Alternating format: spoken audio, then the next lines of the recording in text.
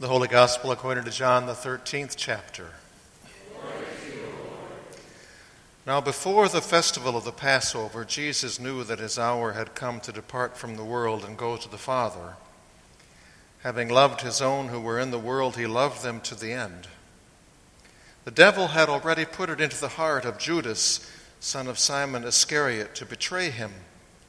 And during supper, Jesus, knowing that the Father had given all things into his hands and that he had come from God and was going to God, got up from the table, took off his outer robe, and tied a towel around himself. Then he poured water into a basin and began to wash the disciples' feet and to wipe them with the towel that was tied around him. He came to Simon Peter, who said to him, "Lord, are you going to wash my feet?" Jesus answered, "You do not now know what I am doing, but later you will understand." Peter said to him, "You will never wash my feet." Jesus answered, "Unless I wash you, you have no share with me." Simon Peter said to him, "Lord, not my feet only, but also my hands and my head." Jesus said to him, "One who is bathed does not need to wash except for the feet, but is entirely clean. And you are clean, though not all of you." For he knew who was to betray him. For this reason he said, "Not all of you are clean." After he had washed their feet, had put on his robe, and had returned to the table, he said to them, "Do you know what I have done to you? You call me teacher and Lord, and you are right, for that is what I am. So if I, your Lord and teacher, have washed your feet, you also ought to wash one another's feet. For I have set you an example that you also should do as I have done to you. Very truly, I tell you, servants are not greater than their masters, nor are messengers greater than the one who sent them. If you know these things, you are blessed if you do them. Now the Son of Man has been glorified, and God has been glorified in him. If God has been glorified in him, God will also glorify him in himself and will glorify him at once. Little children, I am with you only a little longer. You will look for me. And as I said to the Jews, so now I say to you, where I am going, you cannot come. I give you a new commandment, that you love one another. Just as I have loved you, you also should love one another. By this everyone will know that you are my disciples, if you have love for one another." The Gospel of the Lord. Praise to you, O Christ.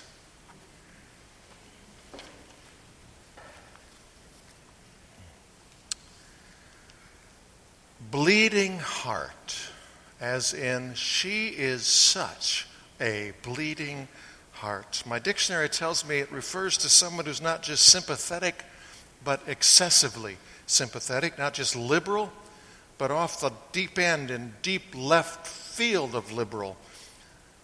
The phrase is usually used, my dictionary also tells me, but you know this, you've heard it used, you maybe used it this way yourself. The phrase is usually used in a derogatory way, containing the derogatory opinion that somebody's whiny and believe every sob story feelings have so distorted their opinions as to render them just irrelevant and not worth considering.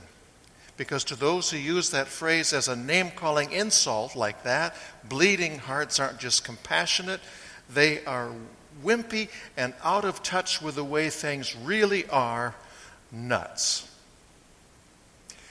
My dictionary also tells me, and I did not know this, I found it interesting.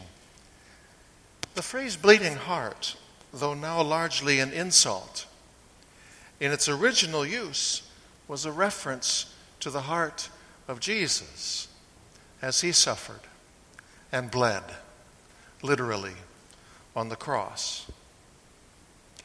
Reading not the dictionary, but the Bible, we are reminded that most of the words other than Jesus' own words that the Bible remembers him for us as he was crucified and died, most of the words the Bible remembers that were not his words were the words of people derogatorily judging and insulting him, calling him names, calling him nuts. Just a dozen or so hours before those nails and thorns and spear and flogging whip would draw the blood they did from him, Jesus was in an upstairs room with those who were closest to him. And they were all Jews, and so of course they celebrated the celebration of the Jewish Passover, a celebration which was celebrated around a table and a meal and a sacred story, reminding the Jews of their ancestors in Egypt centuries ago who were delivered from death, delivered from slavery, when one darkly, brightly night, sacredly, the blood of a lamb without blemish or fault was shed. Jesus and the 12 had eaten lamb together that night, remembering the blood that had freed their people. They had accompanied it with bitter herbs, reminding them of the bitterness of slavery. They'd accompanied it with unleavened bread, reminding them of the haste with which they'd left Egypt, haste which left no time to allow bread to rise. And they'd accompanied it with several glasses of wine, which spoke to them of thanksgiving and redemption and hope, born and accomplished and even still promised from this night that they had been remembering now for almost 15 centuries. It was after that meal of story and meaning and remembrance with his disciples that Jesus, knowing full well what tomorrow's story would be, took the wine and the bread of Passover and added to it more meaning, more to the story, more to remember, and more promise. He did it when he took bread and said a prayer of thanks and then gave it to them to eat, saying the sacred words which Christians have remembered and repeated now for 20 centuries since. This is my body given for you. And then he took that cup and gave thanks and gave it to them to drink and said, this is the blood of the new covenant, the new relationship, the new promises, the new possibilities made possible by my blood shed for you for the forgiveness of sin. Do this, eat and drink for the remembrance of me. And thus was born in that Last Supper which he had with his disciples that night what we now know as the Lord's Supper, the sacrament of Holy Communion, the Eucharist, which, whatever name we give it, reminds us of and reaches to us with the grace and here and now presence of He whose hands and feet and side and back and brow and heart all did bleed for you. Of course, those hands and feet of his did something else that night for the first time too. Something Jesus also told his disciples to do and to remember. The friend who'd let them use that upper room for their gathering that night had done what good hosts also always do, and that is to provide a basin of water in that dusty, dirty, hot clime.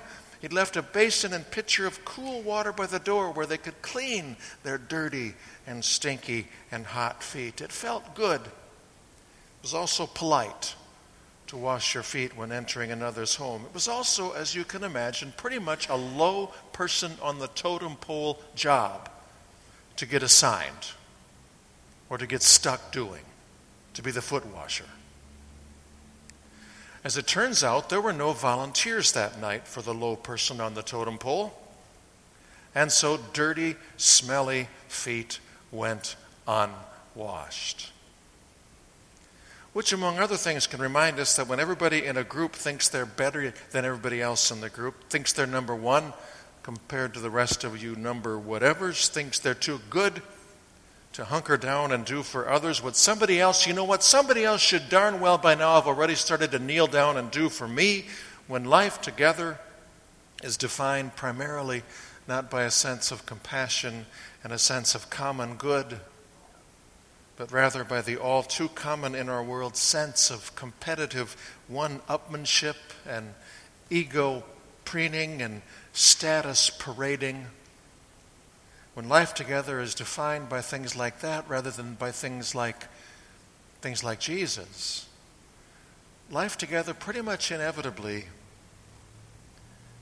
generally pretty quickly, starts to stink.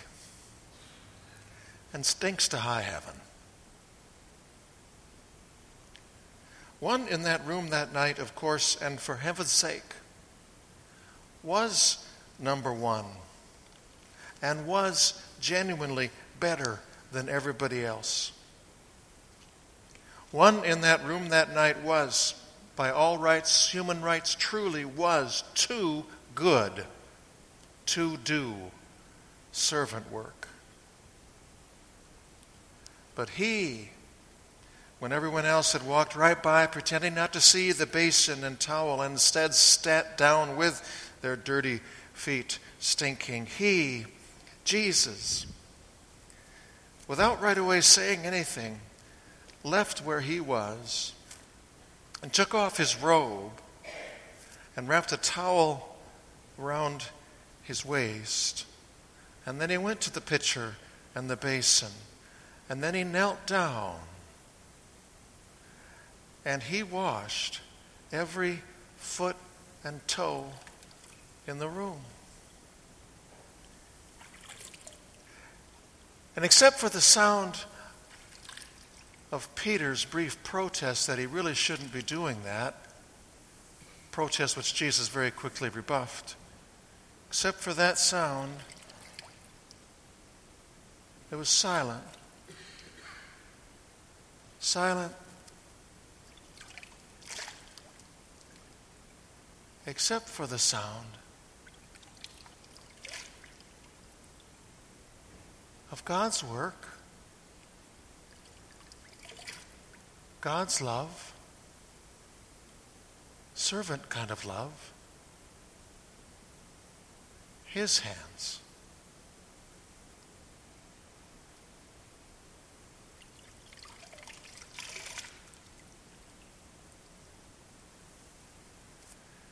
And when he was done, it was so quiet, it was loud.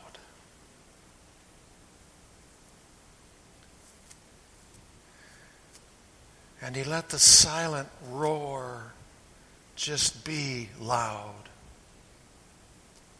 Till he put his robe back on, went back to where he'd been, sat, and then said to his disciples, "Do you know what I've done? You call me teacher, you call me Lord, and you're right, that's what I am. So if you're Lord and teacher, if I have washed your feet, you also ought to wash one another's feet. I've given you an example that you should do what I've done." The leaders of the world, he said, the ones who are in the newspapers and the newscasts, the ones everybody tweets about and posts about, the people who think they're so great and run around acting like they're so great, they expect to be served. The leaders in my kingdom, he said, the truly great, they expect to be servants. My children, he said, I'm among you. I am among you as a servant. Now I give you a new commandment. Love one another as I have loved you. The word Maundy, not Monday, but Maundy, as in Maundy Thursday, it's actually a version of an old English word that means commandment. It's related to the word mandate. Maundy Thursday, Mandate Thursday, Commandment Thursday. Actually, strictly speaking, we could call it Commandments Thursday, because as it turns out, there were two that night. "Do this for the remembrance of me," he said, with bread and wine in his hands. "Love one another as I have loved you," he said, spoken with the wetness of foot-washing water still on his hands. And how has he loved you? Humbly and quietly, with wet hands, doing for others what others deemed themselves too good to do, but also sacrificially, extravagantly, with bleeding hands and feet and brow and back and heart, doing for others what no one else was good enough to do. Maundy Thursday, Commandments Thursday. Do this for the remembrance of me. Love one another as I have loved you. From the bread and wine of that supper and the holy water of that holy foot washing, living the words and the deeds and the heart of those two commandments would call and lead Jesus to Golgotha's cross. From the bread and wine of the supper we will soon share, and from the waters, the holy waters of your baptism, where, or perhaps to whom, if Jesus is the one whose will is done, would living the words and the heart of those two commandments now call and lead you. Amen.